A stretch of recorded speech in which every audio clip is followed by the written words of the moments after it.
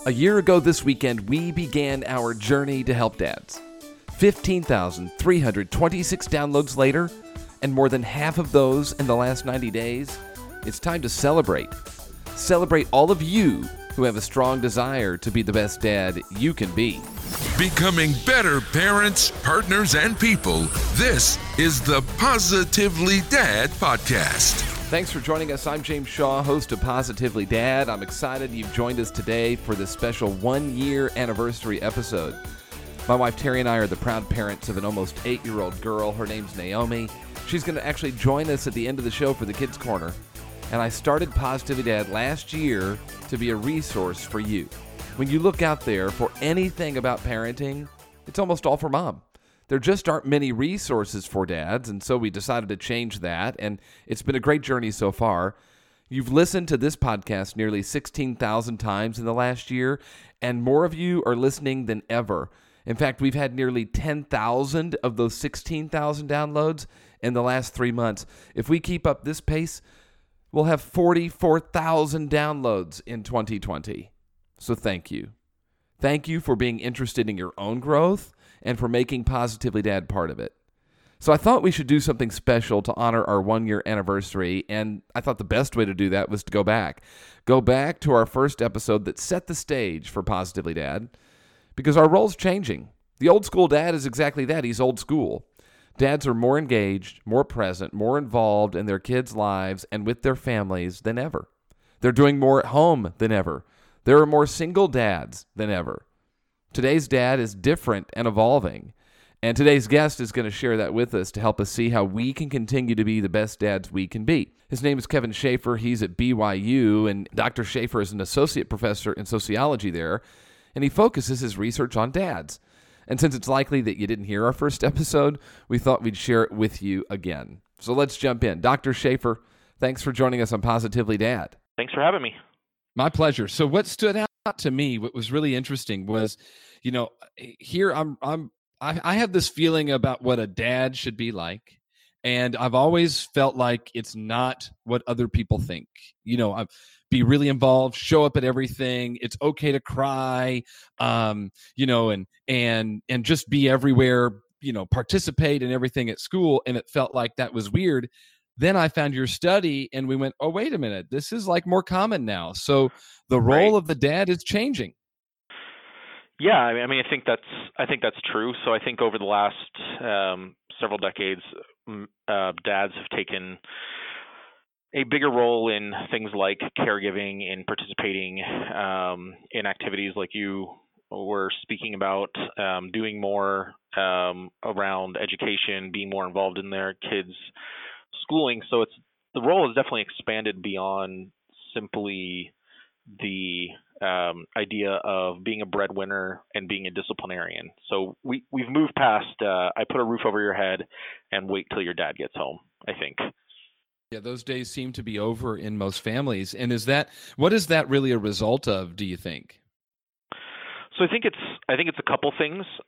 One is that in the U.S., there's been economic stagnation for 35 or 40 years in terms of real wages that households are bringing in. So as a result of the fact that things are getting more expensive, more and more families are moving to a dual income arrangement. The result of that is that dads are going to have to take a bigger role because the responsibilities that typically fell to moms have to be shared as both parents engage in breadwinning and taking care of children. I think the second thing is just there's been a substantial cultural shift. So I'm almost 40 years old, and a lot of folks I talk to in my generation, they talk a lot about how they don't want to be like their dad. That's not to say they don't appreciate how their dad parented them, and they didn't appreciate everything that their fathers did for them, but really want to take on a more hands-on approach to parenting than maybe their fathers did. And so I think those two things combined have really had a substantial effect on changes in how men parent their kids. So when you say a more hands-on role, could you be more specific as to what are dads doing now that your dad and my dad didn't do, and especially our grandfathers didn't do? Right. Yeah. So the story I always tell in my classes is my wife, we were visiting her family, and we were visiting her grandfather. And her grandfather and grandmother had 8 kids, and ended up with 100 great grandchildren and grandchildren by the time they passed away. And we were at their house, and my infant son needed a diaper change, and my wife was talking to her grandparents, so I said that I would go ahead and do it. And her grandfather remarked that is something that he had never done in his life, changing a diaper, right? So things like that, just very, very basic caregiving, changing diapers, helping kids go to the restroom, your grooming habits, that helping kids through that, and helping kids take baths and showers, right? Those are things that dads have historically not done that they're doing more of. But at the same time, it's also other stuff, right? So dads are showing more warmth towards their children than ever before. So engaging in more affection. They're engaging in more sort of emotional availability than ever before. So dads have made themselves more available to their kids when their kids need to talk about problems that are going on in their lives. So, overall, dads are taking on a much bigger role across all kinds of parental roles than ever before. Yeah, you guys, in your study, you reported that you're finding dads are engaging with their children more during the week, even as the child gets older, right? So you get into the preteen and teen years, they're much more engaged in what's happening, and the amount of engagement they have when it comes to discipline is actually going down. Right. And so what did you find out from about what the children thought of their fathers based on, what the changes that you've seen and how dads are parenting? So unfortunately, in our study, we didn't have questions about kids, so kids didn't get questionnaires. But there are other studies that approach that question. And overall, and probably not surprisingly, that when dads are more involved in the lives of their children report much better relationship quality with their parents or with their fathers than if the dad is not as involved, right? And they see both of their parents, both moms and dads, as reliable parental figures in their lives. So they don't think of moms purely as like the primary parent and dad as a secondary parent, which tends to happen when dads are not more involved as parents, but see both mom and dad as equal co-parents in their eyes. And so, and that relationship quality has really strong effects on kids, right? So we know that that kids with really involved fathers do better in school. They are healthier, both physically and mentally, and just report that they have better overall well-being than kids who don't have involved dads. When I read your study, the first thing I thought of was, how I remember my dad telling me that I don't know that my grandfather ever told him that he loved him. And if he did, it was not, all the time. And that seems to probably be something that at that time was common. Mm-hmm. You're talking a lot about emotional engagement and just being there for your kids. Right. So are we finding that dads now are saying to their daughters and sons, "I love you," and they're doing things with them and just making that time feel special? Are you noticing a shift in that behavior? Yeah, absolutely. So I think we talked about those cultural shifts previously, just about how dads are want to be more involved in the lives of their children. And I think that's really where the rubber meets the road in terms of emotional support, showing love towards their kids, demonstrating that they love their kids. So my father, who I greatly appreciate. Probably didn't say I love you very much while I was growing up, and there was very much this sort of unspoken thing in our household where it was like, well, Dad shows his love for you through, working hard and putting food on the table and putting a roof over your head, which I totally understand now. But when you're, 8-year-olds, 10-year-olds, maybe don't understand that as much.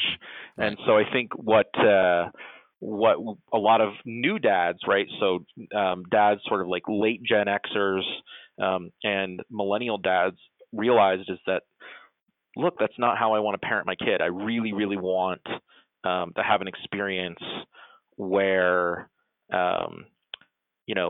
I want them to know that I love them, and not just through actions, but also through words. And so, I think that's been a huge, substantial shift, right? And so there was recently just an analysis that looked at millennial fathers, right? And they're very, very different from their own fathers in lots of ways, including, how demonstrative they are towards their kids. Yeah. Well, the thing that sticks out to me, though, is, and this has been a hot topic in 2019, is, we're supposed to be manly men and not have emotions, right, and all that kind of stuff. And the Gillette ad comes out and creates quite the conversation, which was, to me, a little bit surprising. Because, gosh, if I hug my kids and tell them I love them and I show up at everything at school or whatever, no, my job is to put the roof over the head and pay the bills and bring food home. The manly man kind of conversation is really a big one right now.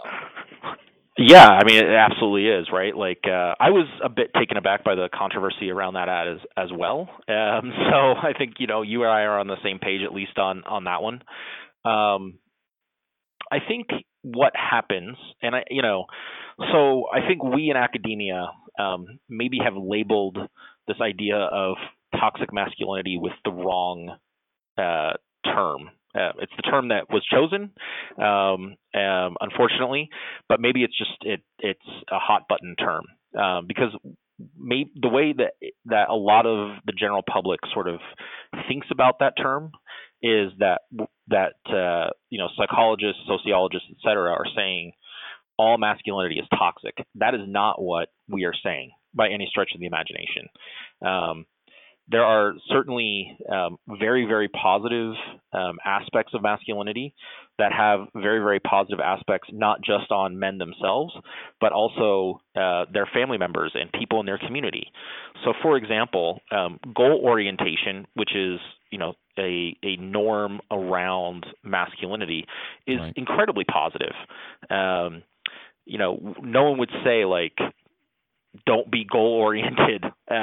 That's not problematic, right? And in some ways, we've demonstrated in the research literature that sort of masculinity is really a good thing. So, for example, men are more successful at smoking cessation programs than women, in part because of that goal orientation that comes along with masculinity.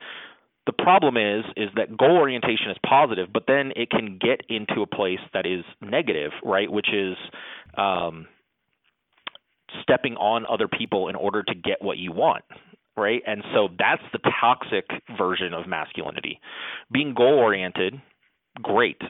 Being willing to do whatever it takes to get what you want, not great. And so, similarly, when we think about parenting, I think some men, and if you can see this in things like, TV or movies, particularly from, the 80s or early 90s, the idea that I'm going to show affection and love towards my kid, particularly if it's a boy, is deemed problematic because there's this idea that I must avoid any sort of thing that might be considered, for lack of a better term, something that would make people question my sexuality, that might accuse me of being gay.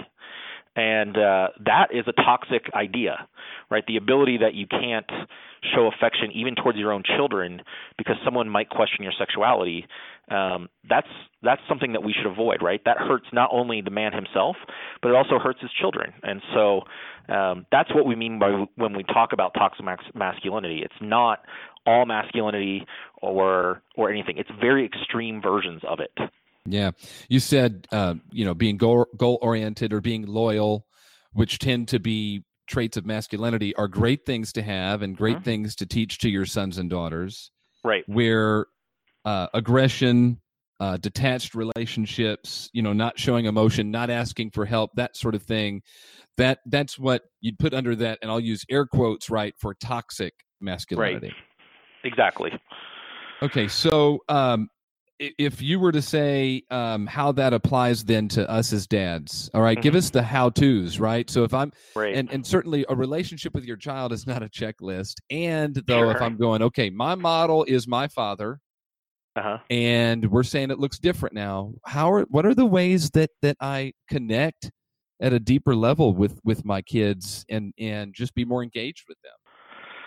Yeah, that is a great question. So I think the first thing is just a total willingness to be vulnerable, to show emotion, to show love for your children in demonstrable ways.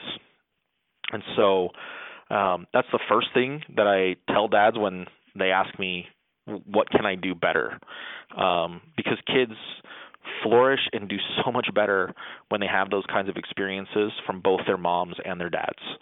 The second thing I would always recommend is that with your partner, whether it be your spouse or someone you're cohabiting with, or if your child's mother or whomever, that you have a really open and frank conversation about what parenting looks like in your circumstances. So a lot of parenting today is about negotiation. We can't just sort of fall back into old roles and old stereotypical roles and think that our families are going to work. They don't under today's circumstances. And so having a frank and open conversation about expectations, what we're going to do, is really beneficial, not only just for the couple, but also for the way dads engage with their kids. Let me ask you a question about that real quick, if you don't mind, and then we'll come back. Yeah, go for it. And that is, I imagine that having a father that's significantly more engaged, which is what we're seeing now, it also makes for better marriages? Absolutely. Yeah, no, 100%. Yeah. Because mom's roles change too, quite frankly. I mean, mom, you use your wife's grandparents. I imagine that her grandmother didn't work and her dad and her grandfather did. That's right. And he has, how many children? How many children did you say he had? They had 8. 8 children. So her work was raising the children and taking care of all of them and doing all the stuff. And his work was show up and make the money to pay for all of that stuff. Exactly. And so now with it's difficult. I mean, imagine what it would cost for a family of 8 to survive in 2019. Yeah. If we're not a CEO, we're not paying that bill. And so mom has to work. So therefore a division of labor is almost just this natural byproduct of what's happening. And so therefore we have to do this almost out of necessity to make our marriage survive. Absolutely. Yeah. And I will say also, not just for marital quality, but for the quality of life of your partner as well. So there's actually really, really interesting research on the effect that involved dads have on the health and well-being of their partners. So if a couple has a child together, and the dad is highly involved, the mom is healthier. And the mom is healthier both in the prenatal and postnatal period. So the more dads are involved in the prenatal period, for example, going to doctor's visits, going to birthing classes, those sorts of things, it reduces the risk to mothers during the childbirth process. Those moms end up being healthier and having and being able to recover more quickly, and that extends well into after the child is born. So moms with involved dads in their lives, they are psychologically healthier, they experience less stress, and they are physically healthier as well. So it's not simply just a question of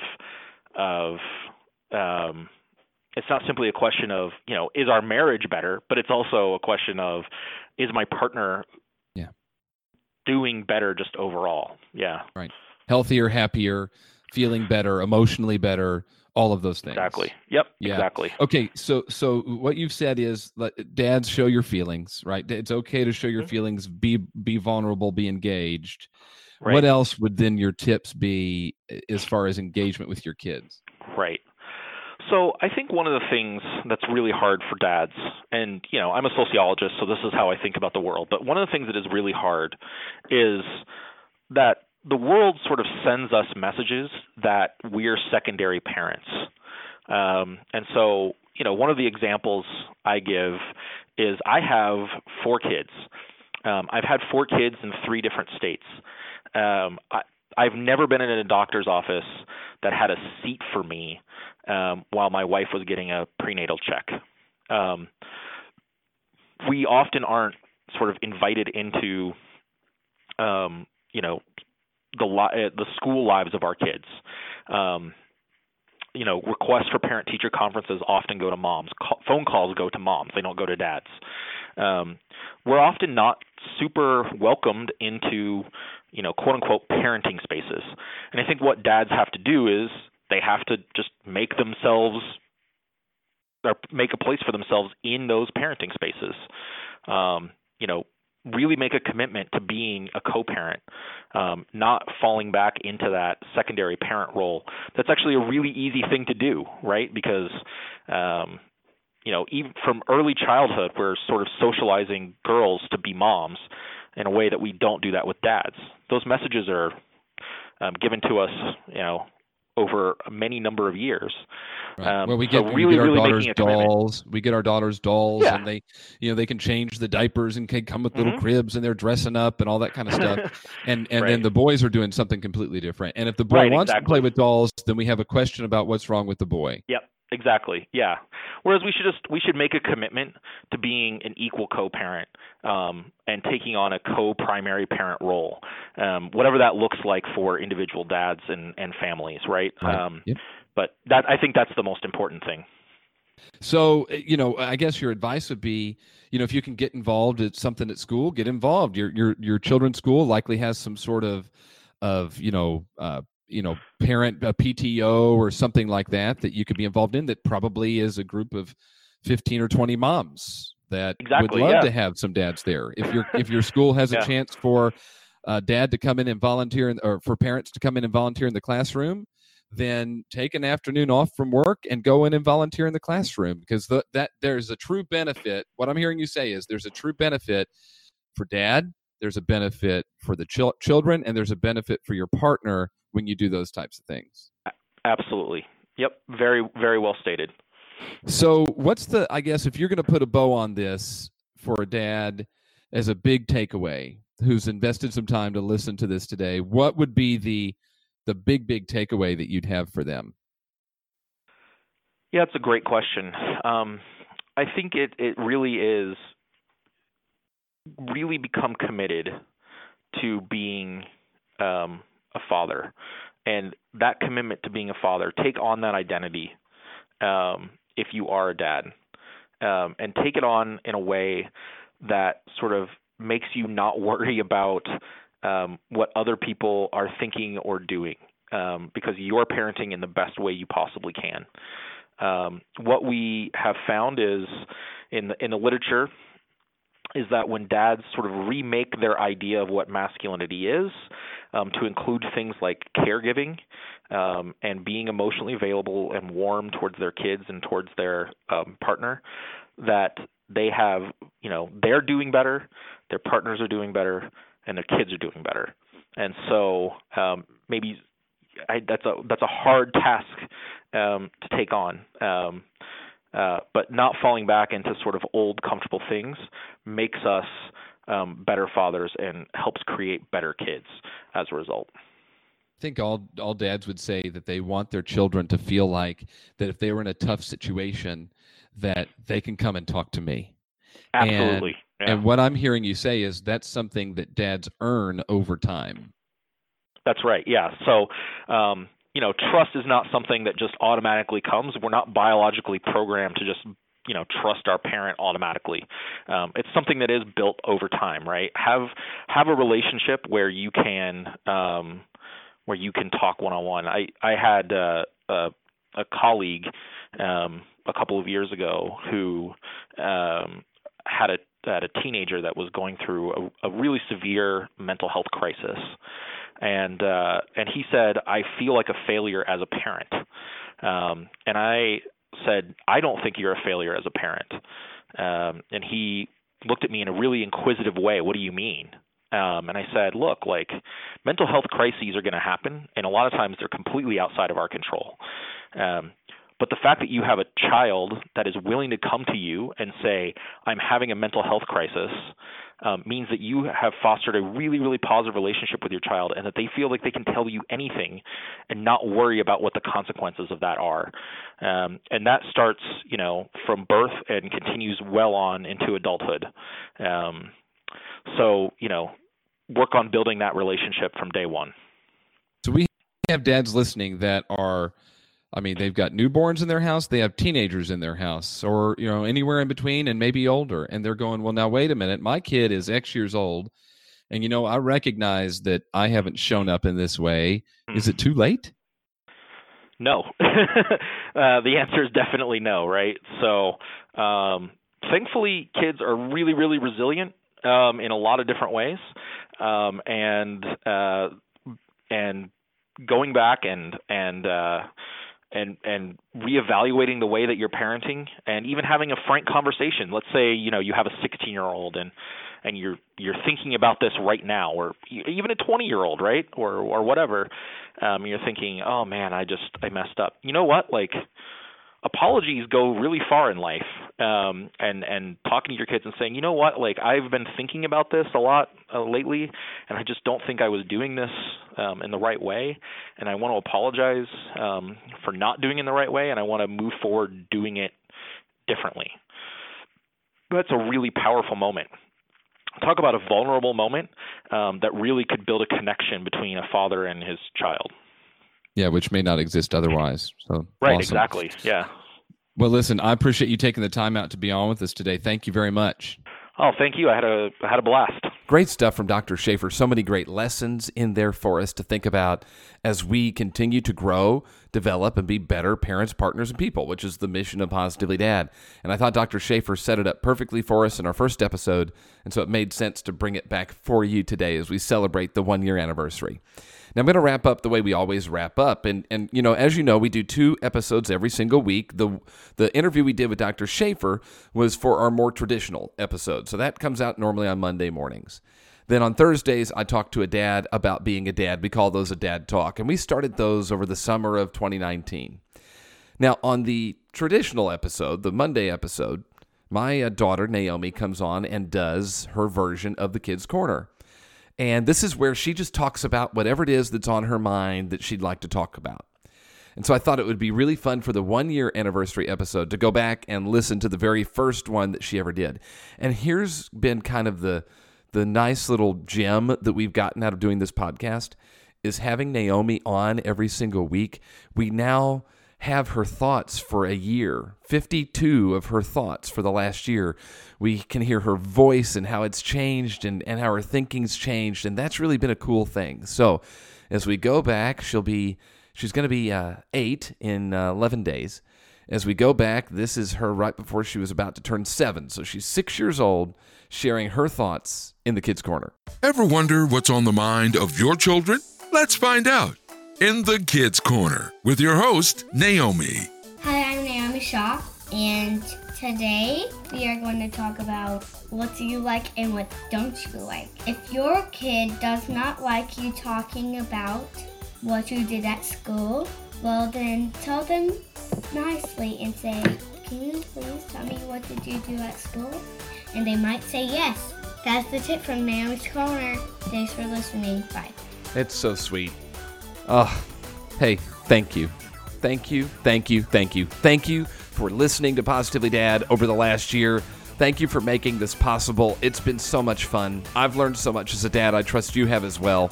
I love connecting with you. We're on Facebook, Instagram, and Twitter. Just search @PositivelyDad and you'll find us.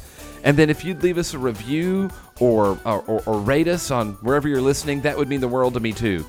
All of this growth has come from you sharing. The 16,000 downloads we've had this year, we're on pace for 40,000 plus in 2020. It all comes from you sharing it with others. We don't do anything. We don't pay anything. We don't market it. We just do the podcast, put it up, and you share it. So thank you for doing that. And if you'd keep doing that, I'd thank you as well. By the way, if you'd like to be on the show or know someone who'd be a great guest, reach out and let me know. James@positivelydad.com, and we'll have them on. Thank you so much for listening. Talk to you next time. Thanks for a great year. Bye-bye.